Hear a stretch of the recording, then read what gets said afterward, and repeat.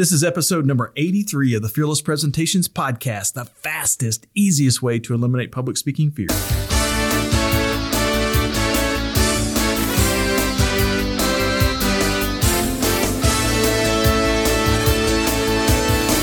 Want to absolutely eliminate public speaking fear? This podcast is the answer. Here's the guy who literally wrote the book on Fearless Presentations, Doug Stannard.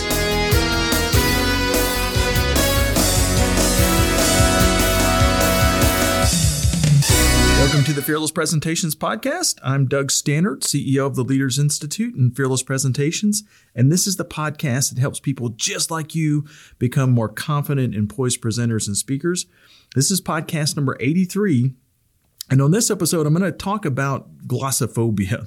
That's basically a fancy word for public speaking fear, or a phobia associated with public speaking fear. And so if you do a Google search, you're going to see a lot of different statistics about how much of the population has this fear. And on this episode, I'm going to kind of break it down as to how common this fear really is and what's the difference between a fear and a phobia. And I'm also going to give you some really simple things that you can do, whether you're just having a little bit of public speaking fear and you want to reduce that nervousness, or if you actually have a full-blown phobia. So we'll kind of talk about that on the podcast. So the podcast is brought to you by fearlesspresentations.com. And by the way, we've had a tremendous amount of success recently, especially as a result of the podcast, just kind of filling up the classes that we've been offering. And just so you know, we've been teaching the Fearless Presentations classes for the better part of 20 years. And at the beginning of this year, we did one of our more recent updates, or the most recent update anyway, where we've kind of taken the Fearless Presentations class and made it even more modern, really honed it toward the things that are most common, the challenges that are most common in public speaking today.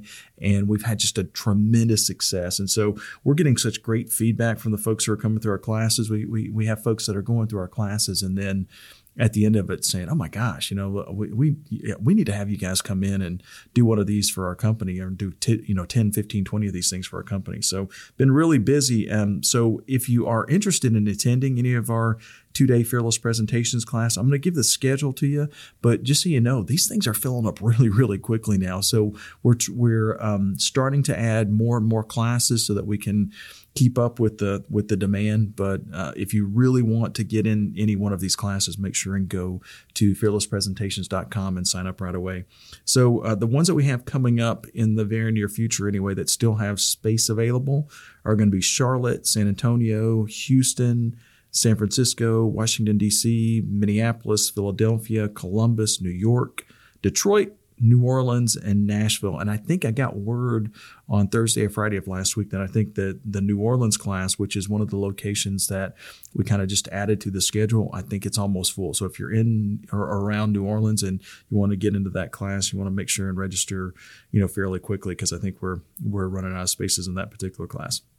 And don't forget, we conduct the private classes for groups of people with as few as 5 people. You can actually do a very effective public speaking class that's pretty cost effective, and we can really customize for it. So for details about any of this stuff, just go to fearlesspresentations.com. So let's get on with today's podcast. So the title of today's podcast is How to Overcome Glossophobia.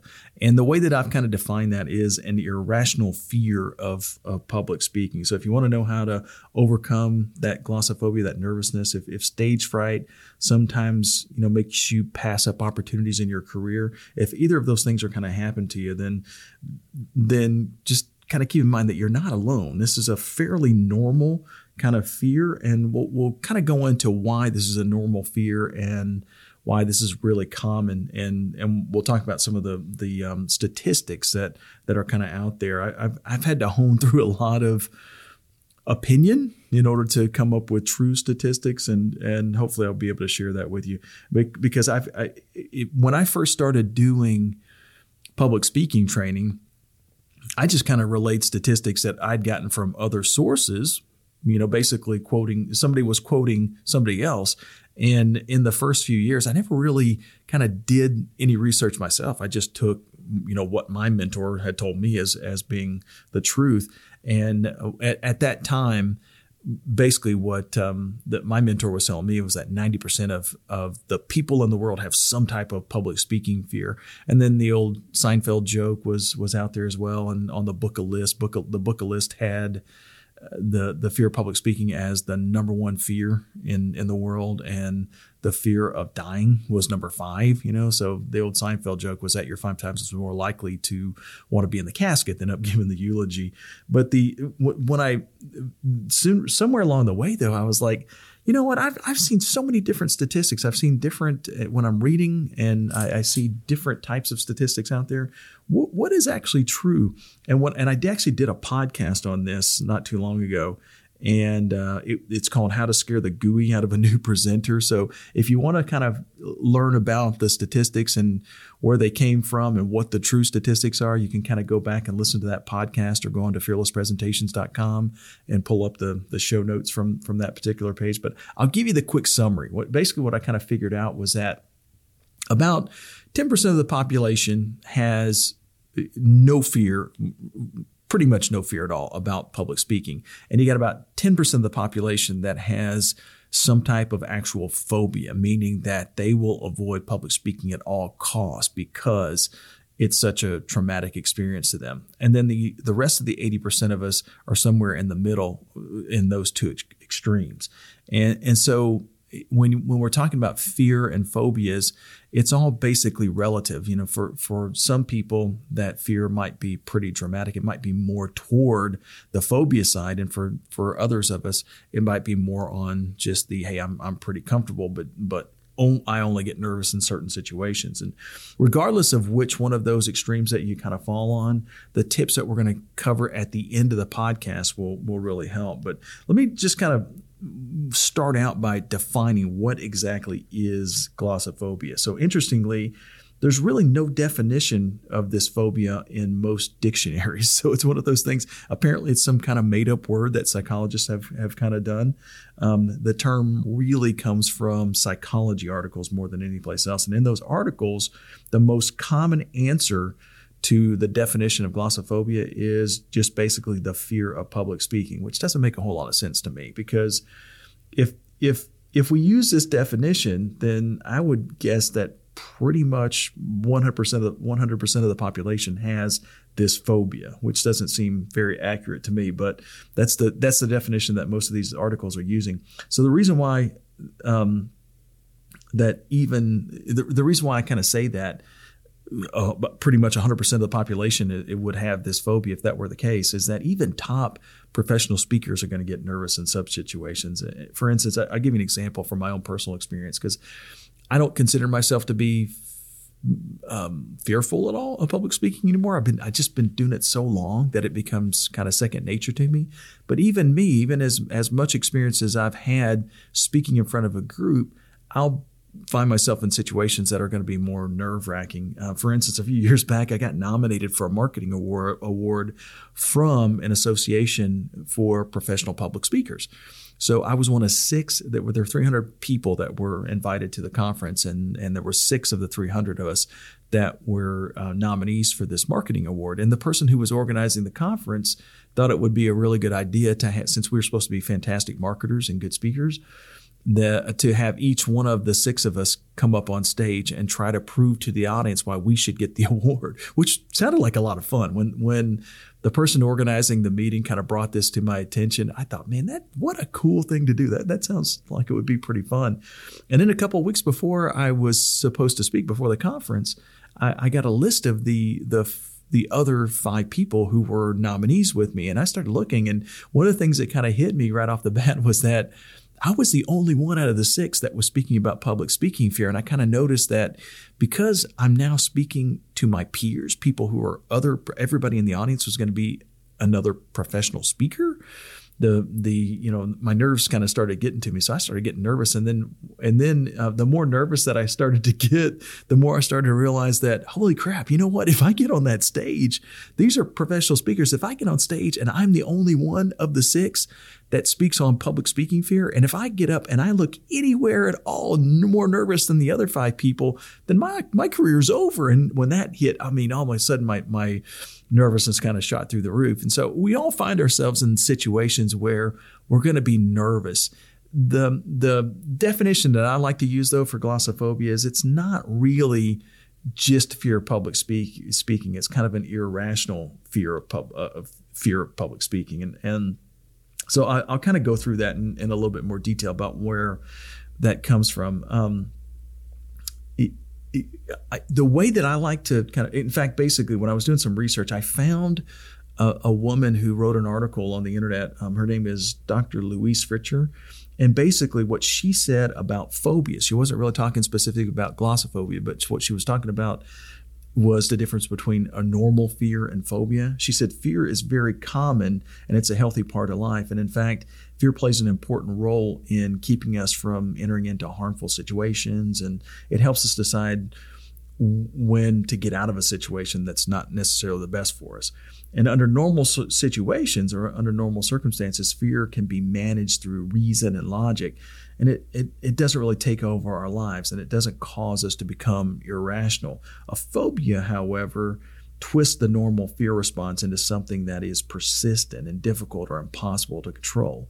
So, and by the way, I put a link to this article in the show notes. So if you want to kind of read up on phobias, you can click the link to in the show notes, and it'll take you to a little bit more detail. So if we use the definition of a phobia to describe what glossophobia is, it would be the fear since the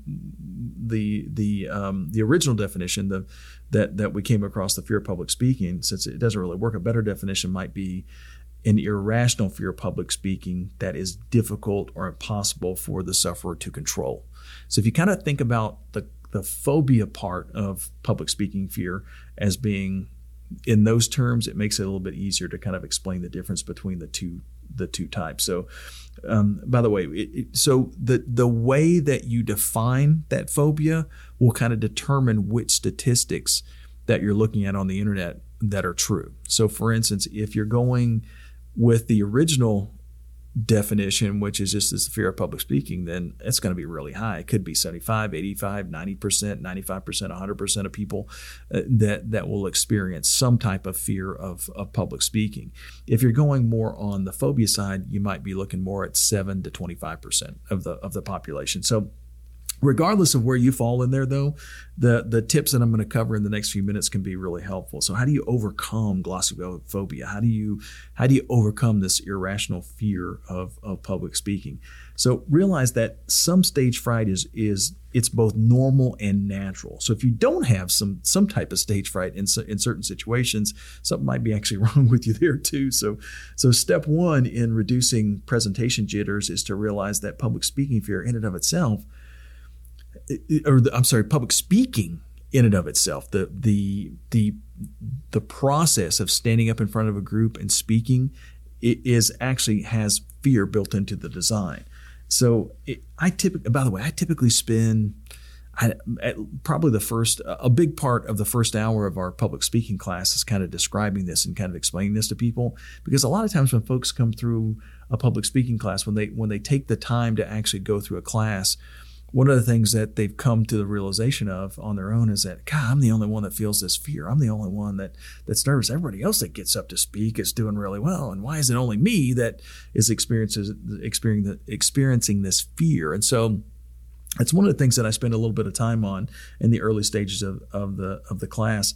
And, for instance, this is the reason why I say that public speaking in and of itself has the high potential for fear is because if you think about it, if public speaking is a skill, if it's something that we have to learn how to do, we don't come out of the womb being a good presenter. If it's something that we have to learn, it's just like any other skill. So think about anything that you've ever done in your life that took you more than, let's just say, arbitrarily a week to learn how to do. So let's say, for instance, learning to ride a bicycle, that probably took more than a week. Learning to drive a car probably took more than a week. Learning how to work a computer effectively probably took more than a week. Learning how to fire a gun. If you're into marksmanship or weapons or something like that. I mean, any of those kind of things. Those are kind of things that take time to get skilled at. Those are things that take a lot of practice in order to get skilled at. Each one of those things that I mentioned before, though, each one of those things in that list that I just gave you, those are things that you can actually go out on your own and practice those things in private and get better at them. So if you want to get better at riding a bicycle, you can go practice by yourself or with a parent or with a single coach or a mentor. If you're going to drive a car, go out and practice in a parking lot, either by yourself or with a parent. The types of situations that we find ourselves in when we're practicing those things are private. Public speaking, however, is totally different, because the absolute very first time that we stand up to do it, we have an audience. It's totally different from some of these other skills. And as a result, that's one of the reasons why people have more nervousness about public speaking than some of these other skills. And it's very natural. So think about it, going back to any of those other examples, what would have happened if, when you were 5 or 6 years old, what would have happened if the entire elementary school was out watching you take your first attempts at getting on a bicycle, and every time you fell over, they pointed and laughed at you? Or if the entire high school was watching you learn to drive a car for the first time? Though that would increase the nervousness associated with those activities pretty dramatically. So once you understand that, it's a whole lot easier to take that irrational fear that we sometimes feel with public speaking and logically understand where it's coming from. If you can logically understand where it's coming from, it's not as debilitating to us. So the second thing that you want to do is you want to identify the actual cause of the fear that you're experiencing. It's much easier to overcome a fear if you can identify what has actually caused it. So one of the things that our presentation instructors will do when we consult with a client for the first time, or we start a presentation class, is we try to get the client or the students in the class to identify what the cause of that fear is. Most often the cause, it might just be lack of experience. For instance, if we only drive a car once every 2 years, then every time we get behind the wheel, we're going to be pretty nervous. The reason why most of us feel pretty comfortable driving a car after a few years of practice is that we do it every day, or at least pretty consistently throughout a week. So it's not something that we do once and then we don't do it again for weeks or months or in some situations years. And so that's one of the things that will kind of cause the nervousness more than anything else that we find in the class. Now, there are other things, though, that are a little bit different, and they are the things that are more likely to lead to a phobia. So if you're in that first category, where the reason why I have the fears is because I just don't have enough practice, I've never been taught how to do it, then going to a class like ours can be fantastic, because it can help you get a lot of practice in a very short period of time, really boost the confidence up. It works pretty much 100% of the time in those kind of situations. If it's a phobia, it might be a little bit more difficult, though. So if you can understand the cause of that phobia, it makes it a little bit easier to fix it, though. So some of the things that can be a little bit more challenging than just lack of experience might be a bad prior experience speaking in front of a group. So, and this is outside of the lack of practice, is the one that is absolutely the most common when folks come through our class. In fact, most of the time, this bad past experience is memorable enough that the people can kind of tell us fairly quickly what happened. And a lot of times it might even be recent. Somebody gets up at work and gives a presentation. It just doesn't really go well. And so that's kind of fresh on their mind. And as a result, they'll end up coming through a class.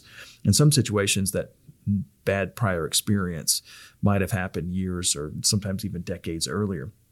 But when the thing about this particular thing is that many of these situations occur when the person is asked to speak on a topic without any preparation, or other situations might be where the person speaks successfully for years and years and years, and then out of the blue, something just totally out of the ordinary happens that destroys the person's confidence. So for a few, the bad experience happened at a very early age, and that person has just been avoiding presentations his or her entire life. So, and if that is the cause of your public speaking fear, if you can identify back to a trigger, a situation that occurred, then it's a lot easier now to overcome that, because one bad experience doesn't necessarily mean that you're bad at a skill.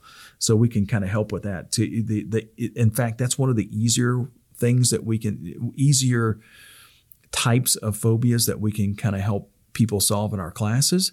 Because if it is really just one bad experience, when they go through one of our classes, we're going to string together a series of successes. We're going to have a success after success after success after success after success of public speaking situations anyway. And when that happens, then the confidence just kind of goes to the roof. Those things will negate that prior bad experience. And we kind of hear that a lot as people go through our classes. Another trigger or another cause might be what is either called low self-confidence or low self-esteem. And although most of us who experience this type of trigger find it difficult to admit that we have this low confidence or low self-esteem, it's actually really common. And a lot of times the trigger for this, or the situation that causes this type of fear or phobia, a lot of times it's well-meaning parents, well-meaning coworkers, well-meaning manager who are trying to help us get better at public speaking. And as a result, they offer us constructive criticism to try to help us fix that challenge that we're having. And by the way, this actually happened to me. This was one of the reasons why I became a public speaking coach, was because I actually ended up, when I was in college, going through a public speaking class. Now, prior to going through this public speaking class in college, I feel pretty comfortable. I mean, I was not a really outgoing person per se. I wasn't a nervous type person. I feel like I could carry myself well if I had to get up and speak in front of a group. And in fact, when I got up to give my first presentation in this class, I ended up getting a 94 on my first presentation. So it was an A. I had an A, but the technique that the presentation coach was using, or the teaching assistant, the TA or whatever it was in college, the technique that she was using was she wanted to make sure that we were improving every time. So she offered constructive criticism after every one of the speeches. And so the second time, 6 weeks later, 4 weeks later anyway, when I got up to give my second speech, I was focusing more on the criticism, trying to fix the challenge that she had identified. And I ended up getting an 84 on the second presentation. Did the same thing the third time. 4 weeks later, I did a third presentation and I got a 74. So I ended up making a B in the class. But in my head, though, what I was experiencing was that every time I get up to give a presentation, I get worse. And so all of a sudden, my confidence had taken a big hit. Now, like I said, I don't think I would have considered myself even at that point as being a low confidence kind of person, a low self-confidence kind of person. But in the area of public speaking, I didn't feel nearly as confident after going through that class as what I did prior to going through it. And a lot of people experience that. It may not be a formal class, but it might be, maybe they went through a toasting club or a Toastmasters or something like that. And some of the folks in that group were more critical than what you might like, or maybe they took we've had a boss or a supervisor that's giving us that constructive criticism, trying to help us. And after a series of those situations where we're getting criticized, then it can really harm our confidence. And so that's one of those triggers that can cause public speaking fear. Or public speaking phobia anyway.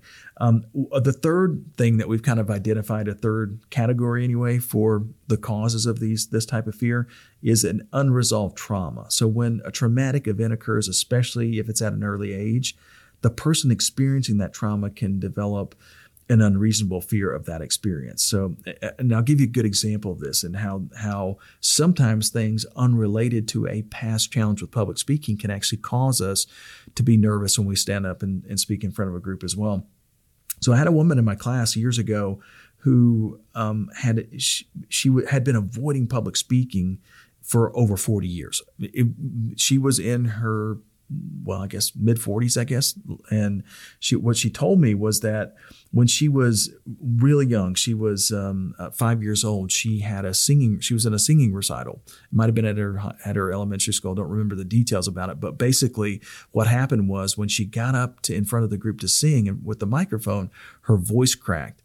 And all of a sudden she just stopped. And when her voice cracked and she stopped, some of the other kids that were in the audience, they laughed. I mean, I'm sure that wasn't like a belly laugh or anything like that, but I'm sure that the awkwardness probably caused the kids to laugh. And in humiliation, she ran off the stage and never went back. So it was one of those things that when you're a young kid like that and you're really concerned about fitting in with the crowd and fitting in with a group, and you have one of those things that you consider to be a very humiliating experience, it can cause a trauma that can last sometimes for years and years and years.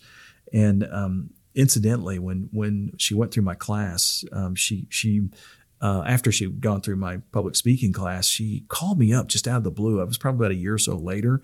And she mentioned how since she had gone through the class, she had spoken 6 times in front of really big groups. The last time that she had spoken, and the reason for her calling me was that she had gotten up in front of over 1,000 people at a big convention and been one of the guest speakers. And she said it was just a flawless delivery. And she said that she would not have been able to do that if she hadn't had first confronted that fear that had been stalking her for the last 40 years. It can happen. So those kind of things can really cause some extreme nervousness that cause us to irrationally not put ourselves out on the podium at all. So the last category is an extreme fear of loss. So this fear occurs when we feel like we've got a chance of losing something if we fail in the presentation. So, and this could be, let's say that one of these people is a manager and has been promoted to a management or a leadership position within their organization, and fears like if he or she gets up in front of a group and fails or doesn't have a great experience, that they're going to lose their job or they're going to be demoted or something like that. Or I've seen this fear occur quite often when we have a big potential contract. So let's say an entrepreneur, a company, a big company has the potential for a huge contract, and it causes so much nervousness that there's so much pressure that we put on ourselves that it can be a little debilitating. So, and by the way, it could be anything like that. If we feel like we have something to lose, then we're less likely to feel comfortable in that position. So just kind of keep that in mind. If you're experiencing any of those types of or if you've had any of those triggers occur, or if you're experiencing any of those things, then there are certain things that you can do that will help you eliminate the symptoms of glossophobia or symptoms of this presentation fear. One of the things that we always suggest people do is start small. So you don't, the old adage is, you know how to eat an elephant? One bite at a time, right? So you don't have to go out and give a phenomenal, big, high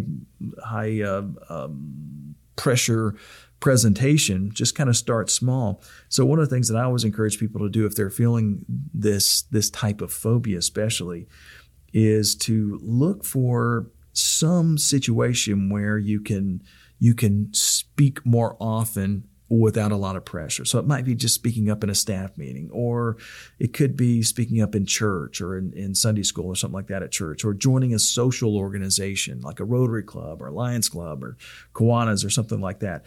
In those situations, if you let's say, for instance, that you pick the staff meeting as some place where you want to kind of practice this skill. If you're the type of person that never, ever, ever speaks up in a staff meeting, then kind of set a goal to speak more in that situation. So you might just say, you know what, at the next staff meeting, I'm just going to speak up once. You do that, you've accomplished the goal. And then the next time, hey, I want to try to speak up a couple of times. I want to add to that. So you basically are continuing to grow every time you do one of these things. A second situation there, second way that you can reduce this nervousness pretty dramatically is to look for opportunities to present and then be courageous when you go and present in those situations. So you're never going to conquer any fear if you simply avoid the situation altogether. So instead, look for opportunities to speak where the consequences of that failure is pretty low. For instance, you can offer to speak at a career day at your kid's school or something like that. I mean, if you absolutely just totally bomb the presentation at career day, nobody's going to remember. But the kids have really short memories, and it's not really that big because there's really no consequence for me not performing well in that situation. I didn't lose a big contract. I didn't get fired. None of those kind of things can happen. So all we have to do is have just a little bit of success in situations like that. It'll help us build confidence pretty dramatically. Hey, by the way, if you want to kind of know or understand a process about the difference between self-confidence and courage, or self-confidence and poise, I wrote about this, and we did a podcast on this called 7 Qualities of a Great Speaker.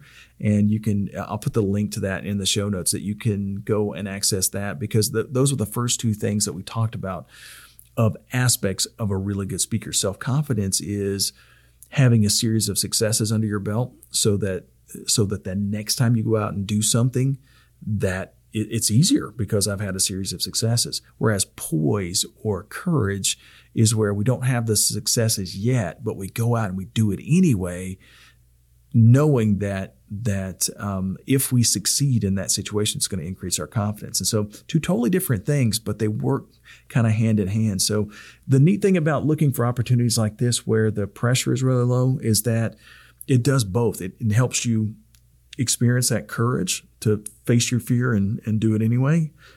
But it also helps you build that self-confidence over time, because the more of those successes that you string together, the more comfortable you're going to be.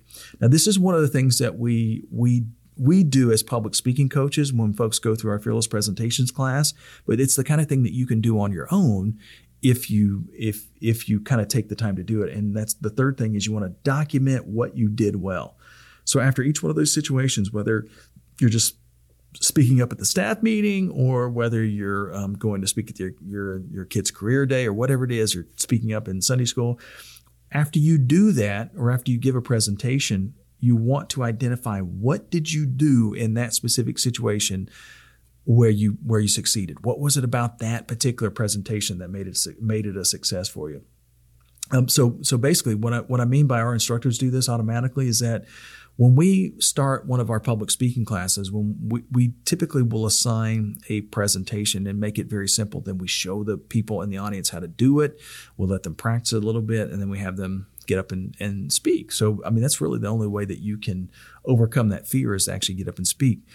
But what's different from what we do versus what other public speaking classes do is that when our customers, when our class members, when they stand up to speak, they've got that coach in the room that's helping make sure that they succeed. There's absolutely no way in the world that the person can fail, because we're going to coach you as you go to help you succeed. And then after you sit down, we're going to tell you what about that presentation? What did they do? What did you do that was really effective? And what happens is, now that you can string a series of those successes together, it helps you boost your confidence pretty dramatically. Now, you don't necessarily have to have a professional coach to build up this confidence. It's just faster if you have a professional coach. But if you want to do it on your own, you have to kind of calm the inner critic, because we are our own worst critic. And after you give a presentation, or after you give a speech, or after you speak in one of these situations that I talked about before, most likely our inner critic will kind of pop in and say, "Oh God, I sucked at this, and this." And you have to kind of fight that and focus on the thing that you did well, focus on the thing that you did right, and then build on those successes. Whatever you did right, do that again. Whatever you think you did wrong will start to kind of diminish over time.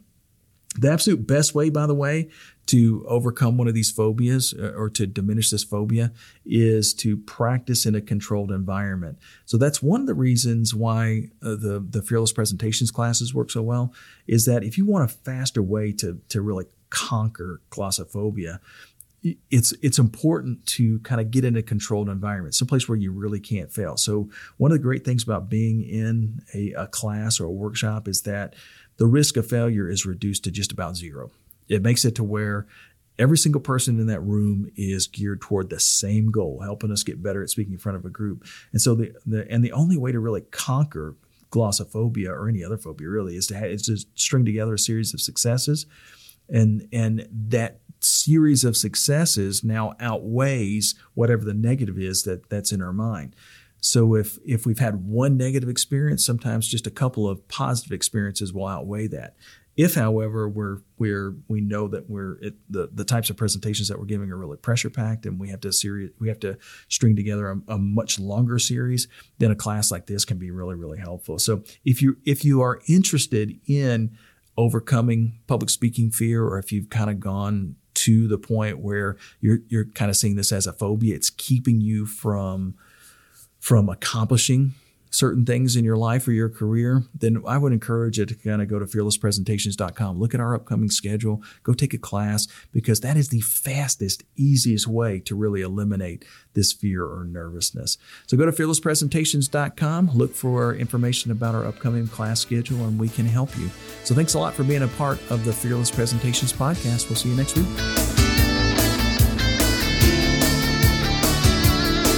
Subscribe to this podcast for new public speaking secrets each week.